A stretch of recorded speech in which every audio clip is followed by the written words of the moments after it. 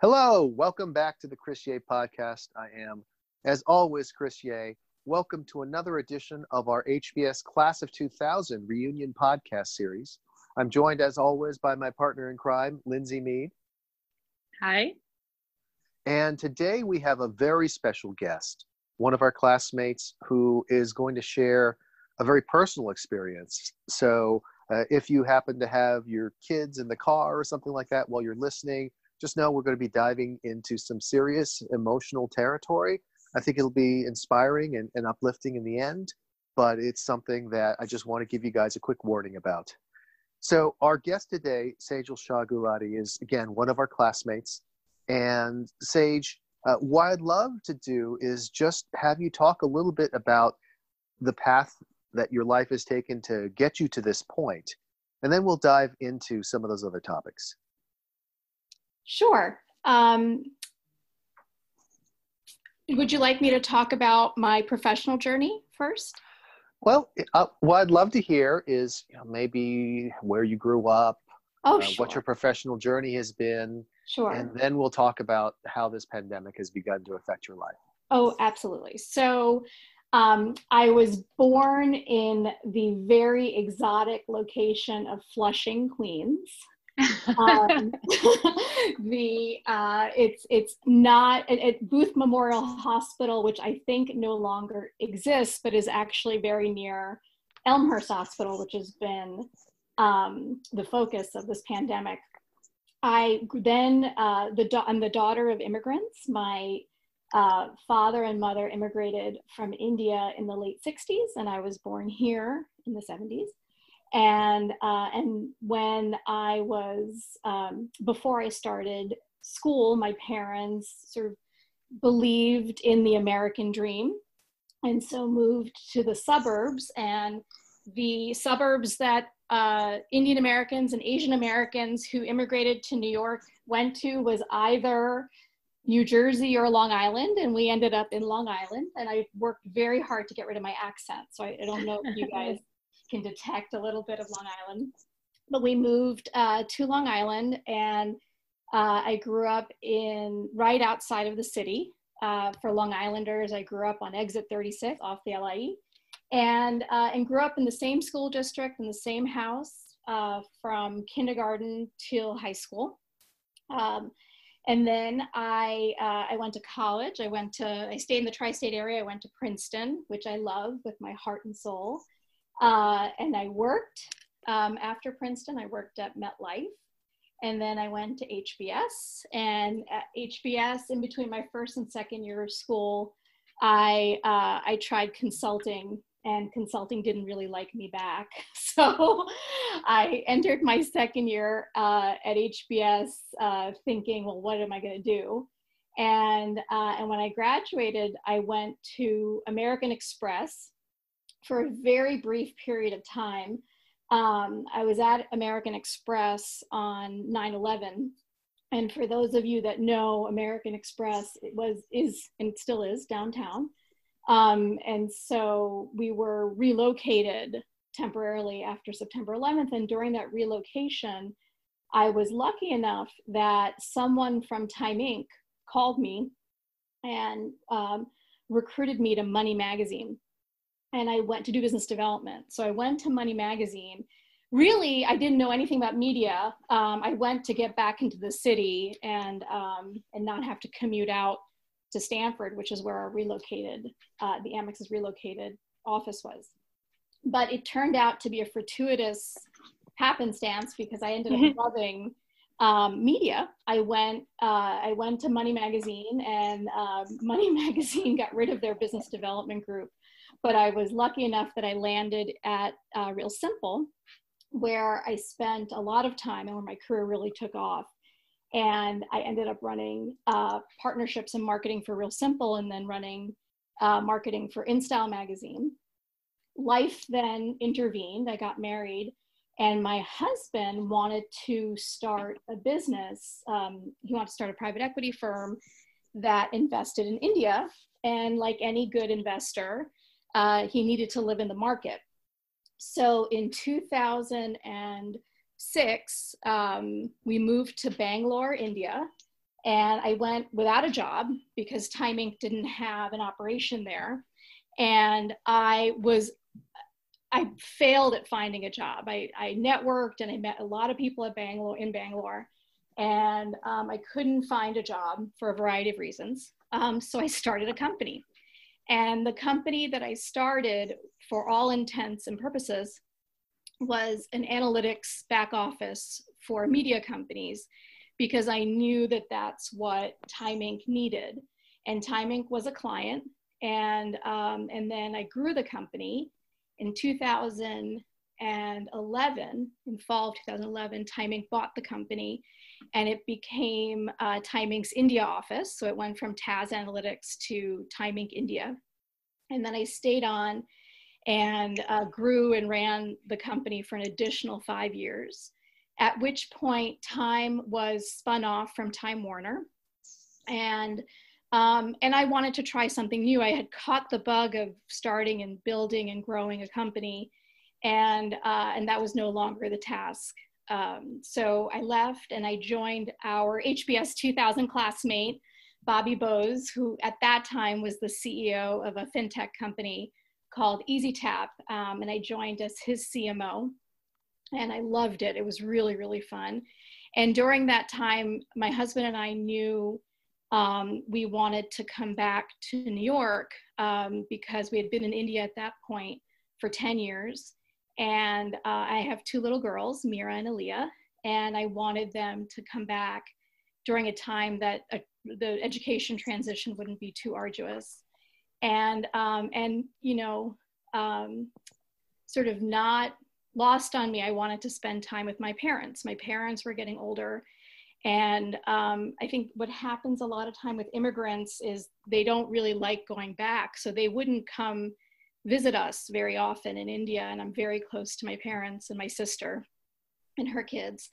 And my sister lives half a mile from my parents. And so we realized that if we wanted to come back for any period of time, this was the time. So we repatriated back in 2017, and I was lucky enough to land at American Express to do marketing for them in their commercial services group. And then I left American Express at the end of last year because I realized that I am a small company or entrepreneur at heart, and started exploring that opportunity, which then I was in the middle of that when we got hit by a global pandemic. Yes, and I think that, I'm not sure if everyone is aware, but obviously that global pandemic has affected your life very directly. Yes. Yes. Maybe you can just talk about that a little bit first, and then we can dive in. Yes, I would be happy to. So as I mentioned, we moved back so that I could spend time with my parents. And so my parents still live in my childhood home, which is where I'm recording this from. And so when it started to become clear that things were shutting down, and actually my daughter's school had shut down March, I actually remember, it was a week before their spring break, so March 12th-ish. My daughters and I actually came out here to Long Island to spend time with my parents because, all holidays were being canceled and things hadn't gotten really very serious at that point. When we came home, sorry, can I? Do you live in the city? Is that your home normally? Yes. Okay. So we actually, Lindsay, thank you for asking. We had talk about a bunch of life events happening at the same time. We had just bought an apartment on the Upper East Side, and so we had just moved in October. So we live in the city. Okay.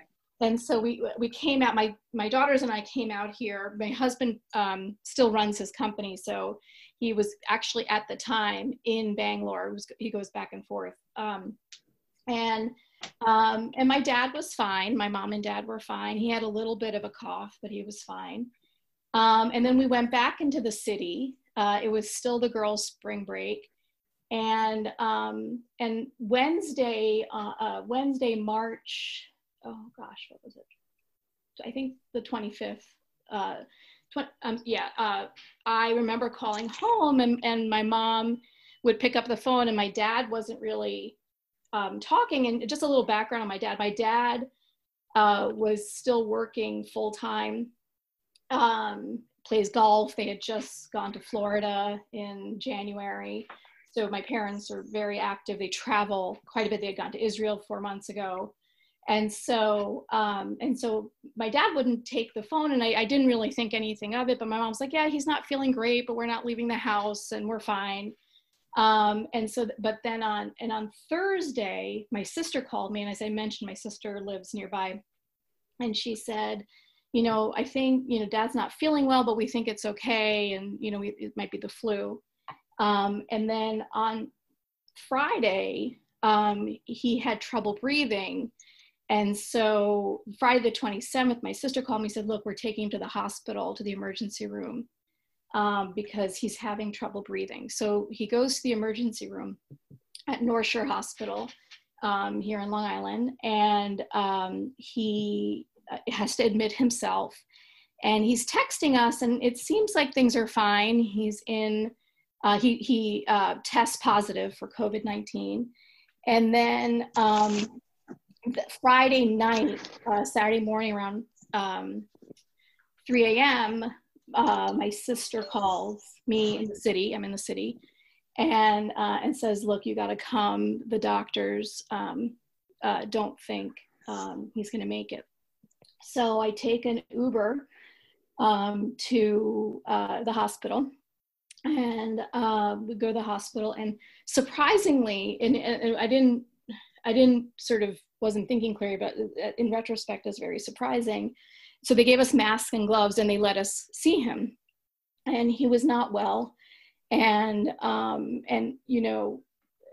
ironically, I don't know if it's ironic or not, but he had 2 months earlier, perfectly healthy. They had just gone on vacation, had gone over his will and his wishes with us, which is difficult, but I recommend everyone should do with your loved ones. And he was very, very clear that he said, look, I don't want extraordinary measures. I want a high quality of life. Like, he was very, very clear. So we had that in our mind when we went to see him, and he was in a lot of pain.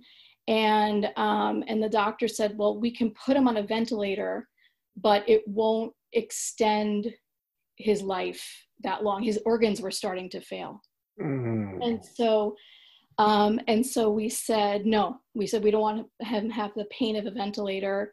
We don't want him to live a life that he didn't want. He made it very clear to us, which we said to the doctor. So she said, okay. Then we came home, and this is where, I'm not a religious person, but I don't know what happened, but we get a call from the residents had changed shifts, and we got a call from the resident that was on the shift, and she said to us, look, you can come, your mom can come to say goodbye, because we had told them about my mom, and that they're actually were about to celebrate their 50th wedding anniversary on the 31st of May. So we drove my mom to the hospital, and Nipa, my sister, and I were literally waiting outside because they wouldn't let us wait inside. It was raining, and they let my mom go upstairs, and this doctor, I honestly, I like don't even know. She's a resident. I mean, I like now in retrospect, like I could have been her mom. Like, I think she was like 24. And this doctor let my mom sit with my dad and hold his hand. And the doctor sat with them. And the doctor asked my dad about his kids. He said, I have 2 daughters. I have, these are my son-in-laws. I have 4 grandchildren. She asked him about his favorite food, about why he married my mom, and just really, really engaged with him. And then she left and gave my mom and my dad some time. And he passed away holding my mom's hand. It was something else. And it was he was perfectly healthy. 3 weeks ago, we had celebrated his birthday at a restaurant here in Long Island. We had actually had a planned trip to Turks and Caicos, the whole family. It was my whole family, my sister's whole family, and my parents. We were supposed to go. It's Easter weekend. And, the sort of aside from the tragedy, which and the pain, which is deep, I have a tremendous amount of gratitude. And the gratitude comes from the fact that I know there are a lot of people who didn't get this in this time, or unable to see their loved ones. And this doctor, risking her own sort of life and profession, allowed my father to have such a dignified death and my mom to have closure. I'm speechless in how grateful I am for that, because I think not everyone gets that, and I feel very lucky that he got that and that she got that closure, because I think it would have been much more difficult for her and for us if she was unable to have that closure. And so yeah. Thank you so much. This is Wow. I think we feel emotional just listening to the story, and you can hear the power of the emotion in your voice. There's so many different questions. I mean, the comment I'll just make is, it's so important for people out there to understand just how dangerous this disease is. Oh yeah. And that somebody like your father, who is completely full of life, completely healthy, Yep. and again, not even seemingly that sick on a Wednesday, could have such a rapid turn. Yeah. And everyone should just take every precaution, and value and really celebrate the relationships that you have. Life is so uncertain. Absolutely.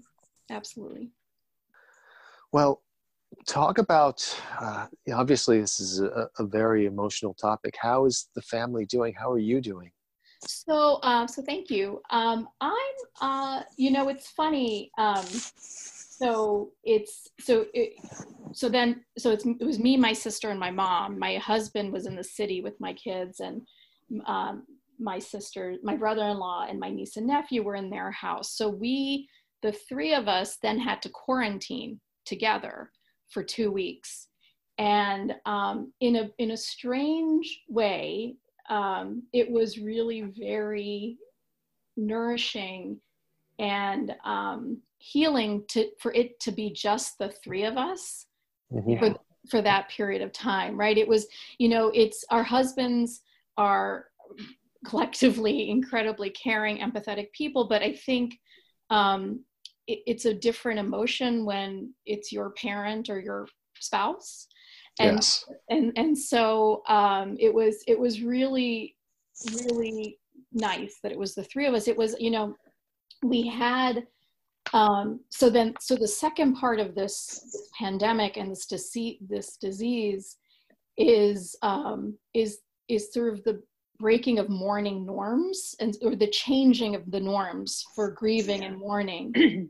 And so we very quickly needed to get a funeral home that did cremation, because we're Hindu, and so in Hinduism there's cremation, and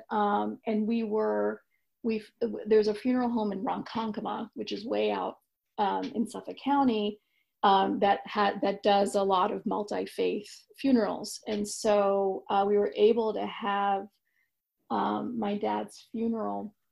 So my dad passed away on Saturday evening, and we had his funeral on Monday at 11. And it was amazing because no one was allowed to come to the funeral, right? So it was the three of us, my father in his casket, and then it was live streamed.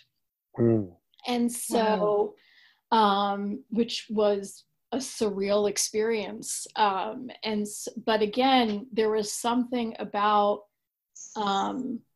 it was a shared humanity, and without the pretext of being face to face. I think all of the things, you don't know what to say, you don't know how to act, go away when you don't need to do those things face to face. So it was a really, it was special. And so we had his funeral, and then, you know, it was me, my mom, and my sister for 2 weeks. And, you know, my mom is managing. My mom is religious, and I think I see, as someone who's not religious, but I see in her the value of the anchor of religion. I also think grief, people experience grief in lots of different ways. And my mom really, I think, gets a lot out of talking to people. So, you know, she has a large community here in Long Island because they've been here for so long. And so people would call all day, and she'd be on the phone, or she'd talk to her sisters, or people from India would call. And so for her, sharing the story was really important to her. So that, I think, was important. And then she'd have her friend would call in the evening, and they would pray together. And it was really very helpful for her to process through that. My sister is a assistant principal at a elementary school here in Long Island, and is an acting principal because the principal just had a baby. So my sister threw herself into her work because, as you can imagine, she's dealing with a lot in terms of the transition to digital with the school district she works in. And for me, I've you know, sort of, I went a little bit into my own space, and I've been reading and quite frankly dealing with the admin of death, which is enormous, the paperwork, yeah, and all of that. And I think I'm you know, I'm reading the book on grieving by Elizabeth Kubler. Is that right? Kubler-Ross, yes. Kubler-Ross, yeah. Yeah, and it's true. I mean, I was in shock, and then you go into, you know, sort of denial, emotion. Like, so I go through sort of 100 emotions in a day, and so I think I'm okay. I run every day in the morning, and I find that to be incredibly therapeutic. Rain or shine, if I get my run in, then I feel good. But it's, you know, it's up and down. It's I'm here in Long Island because my mom doesn't want to stay alone. And the girls, understandable. Yeah, and the girls have my daughters have digital school, so they can do it from here. And you know, it is nicer to be in a house than an apartment. So so we're here, but you know, we're working through it. It feels a little bit like the whole world is mourning with us. You know, there's a great, and I'm happy to send you the link. There was a daily episode last week on how grieving has changed people. And one of the things they talk about, they follow this minister whose wife had passed away in Canada. And they talk about how during this time, you know, the world has essentially stopped. And so it has allowed me to grieve a little bit more deeply because there's nothing else to do, right? There's no other distraction. Thank you so much for being willing to share that. I know it's a story that you've been sharing with others to help them, but yeah, it is always still something that we're really grateful for, that you're willing to share it. Oh, thank you. So this is, again, a very unusual podcast because of the topic, but we do have reminiscences. Let's think about some of those happy times as well. Sure. And Lindsay, why don't I turn it over to you? Yeah, I want to very quickly say thank you for sharing that story. My father died unexpectedly 2.5 years ago. It was totally not to make this about me, but very similar, working full time, still traveling full time, had gone for a run that morning. Yeah. And when you described the three of you being together for 2 weeks, I mean, I literally, hair on my arm stood up. It's just so powerful, that concept, because in some ways it felt like that's what we did, but obviously not to the extent that you did. And so I'm just really grateful that you shared that story. Thank you. Thank you. So it's a slightly awkward segue, but here we go. No worries. Hold on. I'll do a Here quick, we go. I'll do a quick segue, which is just, one of the things that I think everyone who got to know Sage at the school understands is that she is this incredible ball of positive energy and positivity. And it's one of the reasons so many people love you. And now it's one of the reasons why we feel like we can shift and think about some of those good times that we had together, because this is who you are. Well, I'm happy to answer, and I can answer whatever you ask me. I'm a little bit of an open book, so I'm happy to answer whatever you want. Good. So we'll start with, tell us about a moment that you recall vividly from our 2 years on campus. So I have a couple. One in particular was in our section. So we were Frances Fry's first class. I can't remember how many sections she taught, but she taught section F, and we were her very first class. And I remember on the last day, we knew that she had gotten into a committed relationship, and we wanted to appreciate her. So she used to wear, she always wore a blazer, and so the entire class dressed up like Frances. And we gave her a standing ovation and a Tiffany ring box for her partner. Wow. Nice. Yeah, it was really nice. It was really, really nice. That's great. I've not met her, but I've heard such amazing things about her. I live in Cambridge still, and so she lives in Cambridge, and people talk about her. I think, incredible. Is that the person she's still committed, she's still married to or with? I don't know. I mean, she has a family, and I know there's kids in the whole thing. I don't know. Oh, she probably is that. I imagine. Yeah. I mean, she is such a talented professor. I mean, both brilliant, but I think, and the three of us know this, it's okay to be brilliant. It's really hard to be brilliant and also a very good professor. Yes. And she was both. And I have a very warm feeling from that. So I remember that vividly. Oh, that's great. Awesome. Well, let's ask the second question. These are some of these lighter questions. Hopefully gets us in that fun-loving mood. What is the first concert that you attended that was your own choice? That wasn't something you were dragged to? Oh my goodness. So it was Tears for Fears, and I went with my dad, and it was funny because it was me and my dad. I was 12, and I was, surprised to no one, the biggest nerd on the planet. I was so nerdy. And I loved Tears for Fears. So my dad got tickets it was at Radio City Music Hall. I was in 6th grade, and we went out to dinner beforehand. We went to this super fancy Indian restaurant that was near Radio City that I can't remember the name of. I don't think it's there anymore. And then we went, and I remember I was screaming my head off, and I was standing on the chair, and my poor father was sitting next to me reading the newspaper during the entire concert. He really loved you so much. Yeah. That was a real act of love. I loved Tears for Fears so much. That was my first concert. What has been the biggest surprise of life in the last 20 years for you since school? The biggest surprise has been, it never turns out how you think it's going to turn out.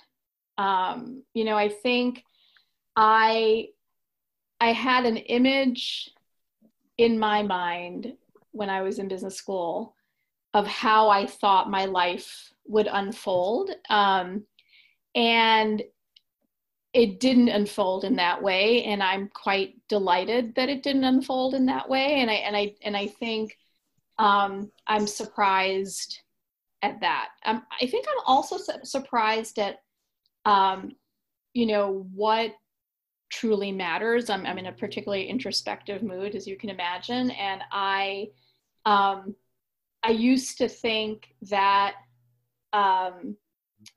certain things really, really mattered. And it turns out the things that I thought mattered didn't matter. And what really matters are relationships. To me,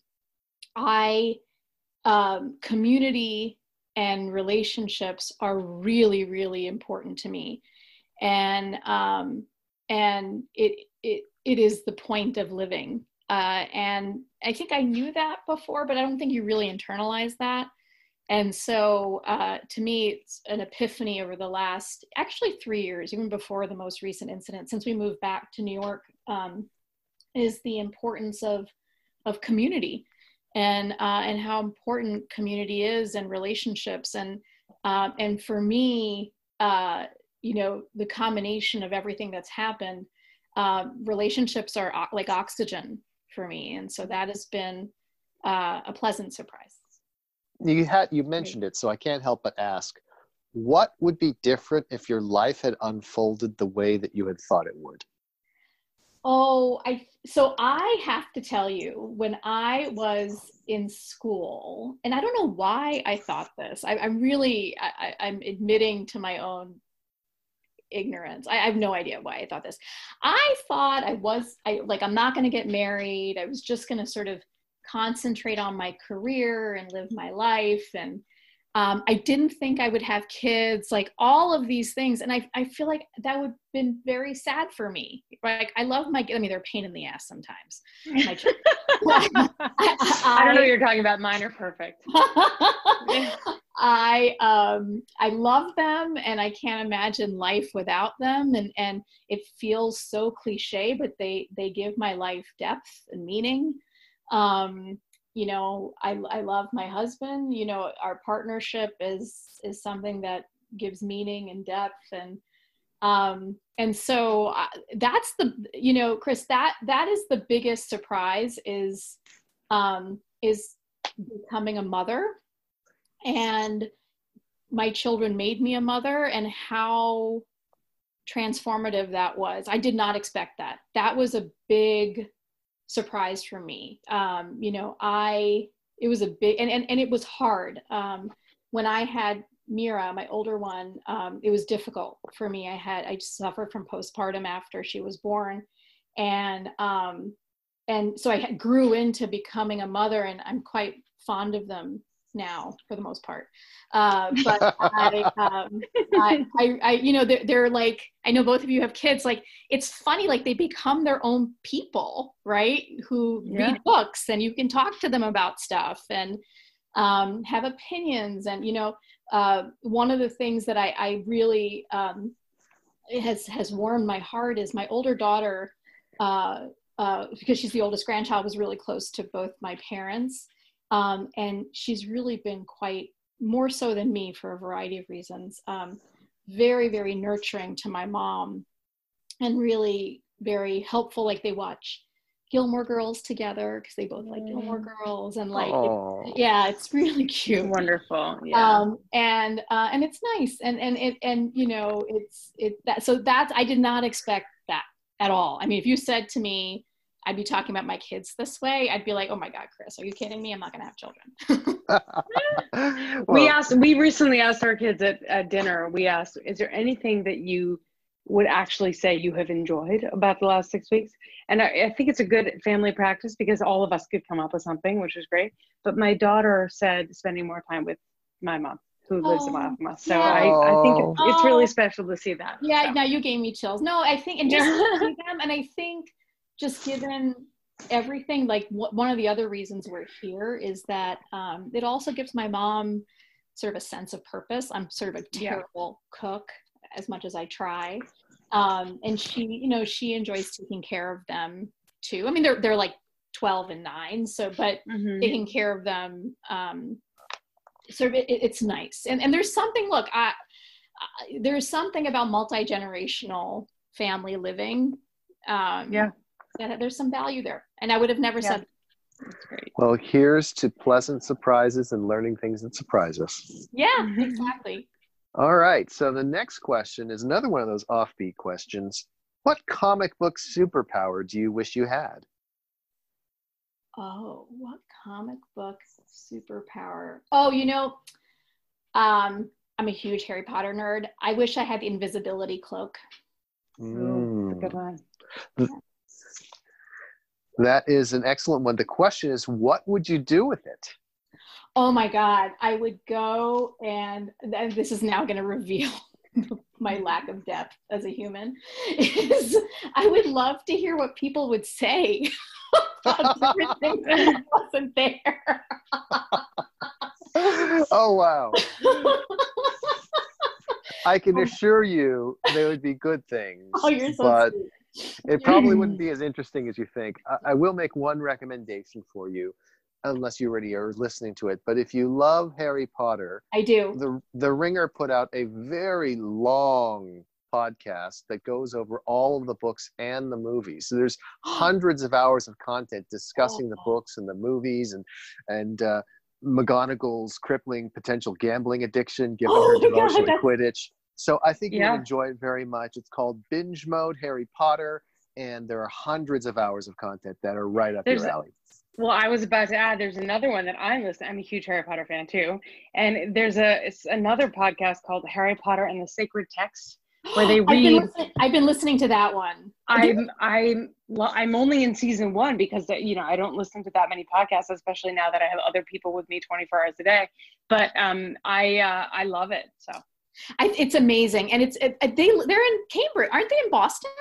Are they recording? Oh, you know, I don't know the answer to that. That guy, Casper, or whatever his name is, the British guy, he's been like on the internet for other stuff lately, and I'm like, wait, he's my podcast guy. Yeah, it's really, they go through chapter by chapter. It's, you know, so I good. think they are, because aren't they at Harvard Divinity School? Maybe I think it would so. make sense. Yeah, I think so. Yeah. I think so. Yeah. Anyway, it's another good one. Yeah. So this is a very good segue, Sejal, to the next question, which is my favorite question of all these. What is your favorite book? And you could pick more than one if you have to. Oh, that's so hard. So reading has been my bomb. Reading I love reading. So I do have to say, the Harry Potter series has been transformative for me. And if I had to pick one, which is really, really hard in the series, I do love Deathly Hallows. But I love all of them in aggregate. So that has been, but you know, for me, I fell in love with reading, and I love Wuthering Heights and Jane Eyre, East of Eden. I most recently read Dutch House, which I love, Anne Patchett. Really, really good. And Lindsay, you may know, a Princeton classmate wrote The Farm, which I also read, which is I loved. I thought it was wonderful. Joanne Ramos. Yeah, I thought it was really. I like that too. Yeah. So I think the paperback just came out. Yes. So I love to read. I read everything. I read fiction, nonfiction. I always have like 5 extra books because I'm always afraid I'm going to run out if I can. And that feels like a death, a fate worse than death. So I love it. I love to read. That's great. One of the many things that has changed about me that I think is permanent due to this is that I now read ebooks. And it was because I'm a library user, and I had like 8 books, but I ran through them. And so now I'm just taking books out of the library and reading on my iPad, which I would have told you 3 months ago I would never, ever, ever do. And it turns out I really like it. So Lindsay, I have to ask you a question. So I follow you, I read your blog, and I follow you on Instagram. And I'm very impressed that you get library books as quickly as you do, like when they first come out. So that only you're only impressed because you don't know that I've been waiting for them for 9 months. Okay. So like as soon as you can put, I get this a lot actually. People are like, what kind of pull do you have at the library that you have the Margaret Atwood book? So you can put books on hold before they arrive. Okay, because I often hear there's a book coming, and nope. In fact, I'm waiting for the new book by the woman who Station 11. The new book for her, and it just told me it's going to be more than 6 months wait. So I'm just like a regular person that I can't plan ahead.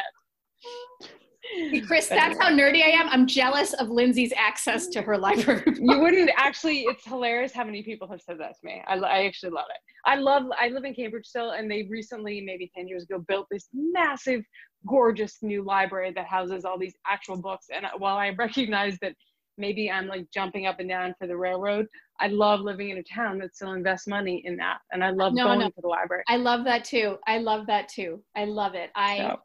before everything shut down, I finally found our local New York Public Library, like the branch that was near our apartment. And and it was like nirvana. So that's great. Well, if you guys ever come out to visit, I will be sure to take you to the Palo Alto Public Libraries, where they do a fantastic job. It is actually, ironically enough, one of the places where in previous days, the long ago times, I would write my books in the library, because if you want to go someplace where it's going to be quiet and people aren't going to bother you, a library is actually the best choice. If you go to a coffee shop, people you know will stop by, and there goes your writing session. That's indeed true. So let's ask, we only have a couple more questions because I know we need to make sure we finish on time. This next question is, can you name a person, living or dead, that you admire, and why? So yes, and I'm going to get political, but whatever. Okay. That's fine. You're not the first. Yeah. So I have to tell you, I do admire Hillary Clinton. And the reason I admire her is that I think she's been through a lot, and has handled it all with such grace. She's really, really smart and resilient. And you know, she is someone who I admire. I'll jump right in and tell you I admire her too. Okay.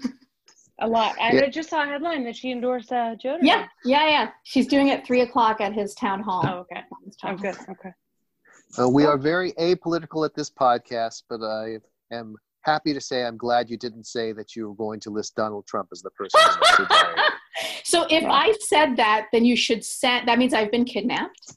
And that, and you should send the police force for me. Yeah. That'll be our code word. It's the safe word. She Exactly. said, I love Donald Trump. Oh my God, quick, send the Marines. Exactly. That would be good. Okay. And so last question. And again, we came up with these questions before COVID really lowered the screen. So this question feels very poignant to me now every time I ask it now. I don't know if you feel like that, Chris. I do. What is the one place in the world that you haven't been that you most want to go? Yeah. Kenya. Oh. So it's funny, because we lived in India for 10 years, my family and I were able to travel throughout Asia, Thailand, Sri Lanka. And so I would go there 100 times over. I feel like we've done Asia. We've done a lot of Asia. But I went to Senegal 2 Februaries ago, and sort of, you know, I always knew Africa was complex and just, you know, complex. Like Southern Africa is very different from North Africa, was very different from East and West. And I'm in love with the continent from books that I've read. And so I'd like to do Africa. I would start with Kenya. I'd love to do Rwanda, South Africa, Ghana. Great. I've actually been to Kenya, Tanzania, and South Africa. I can say they're as amazing as I thought. So jealous. Yeah, but I've never been to India, so maybe grass was greener. Well, and you should go when all of this, and I'll help you plan your trip. Chris went, and I was very sad that I wasn't there when he went, but I can help you plan your trip when all this lifts. When did you go? Did you go with your family, Chris?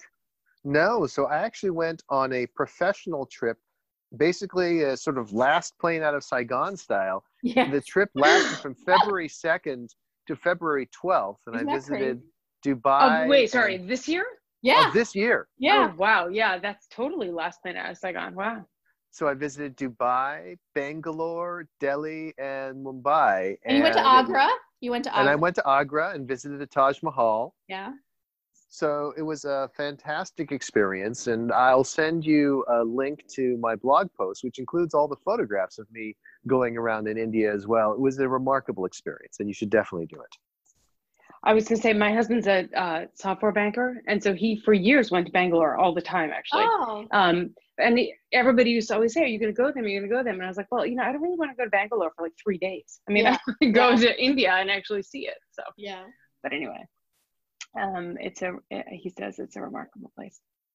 Yes, and I do agree that if you can get a chance to go for about a week or two, which Yeah. is how long I went for, that's definitely superior.